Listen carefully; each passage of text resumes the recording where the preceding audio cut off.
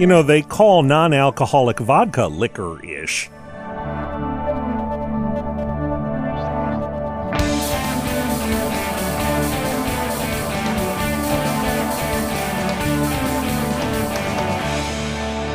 It's time for Cool, Weird, Awesome, where we don't mind taking on the big controversies of our time.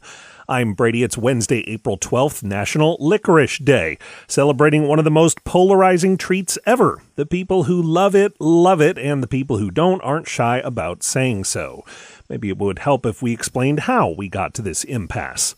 Licorice candy comes from licorice root, a plant that's been used for thousands of years. Ancient China, ancient India, ancient Rome, medieval Europe. It's a long list. Most often, it's been used as an herbal treatment for a range of health problems, from curing sore throats and asthma to staving off dehydration in soldiers. But at time, it was also used in baking because the licorice root includes a naturally sweet compound. It's said that in 1760, a pharmacist in Pontefract, England, added sugar to some cough medicine made from licorice root and realized he'd invented candy. By the mid-1800s, this candy was being made and sold all over Europe and beyond, but of course with great popularity comes a great backlash. It wasn't just that some people didn't like eating the candy, they thought it was so terrible that they couldn't understand how anyone would like it. We don't know for sure why this is, other than different people like different things, but there is a theory for some of us that naturally occurring sweetener found in the licorice root tastes like the artificial sweetener saccharin, sort of a bitter mixed with sweet taste. It's sort of like how some people love cilantro and other people think it tastes like soap.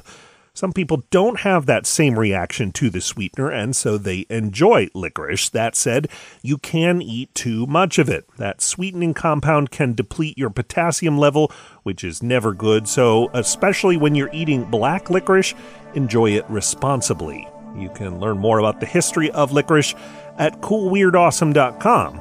And coming up, an author who had a way with words. That's after this.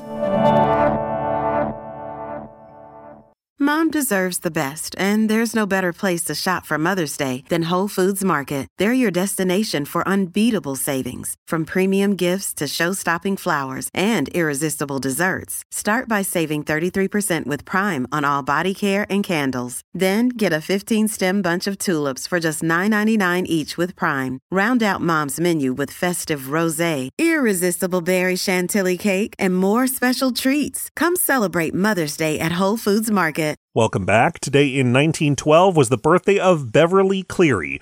She wrote some of the best-loved children's books of all time, especially the ones about lovably headstrong Ramona Quimby.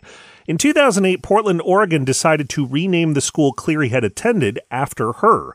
When they asked if it was okay, she said yes, but asked in a very Ramona-like way whether the school still smelled like a sawdust floor.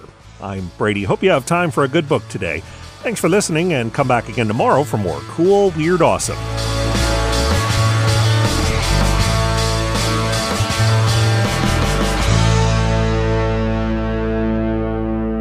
Another helpful Brady Carlson project.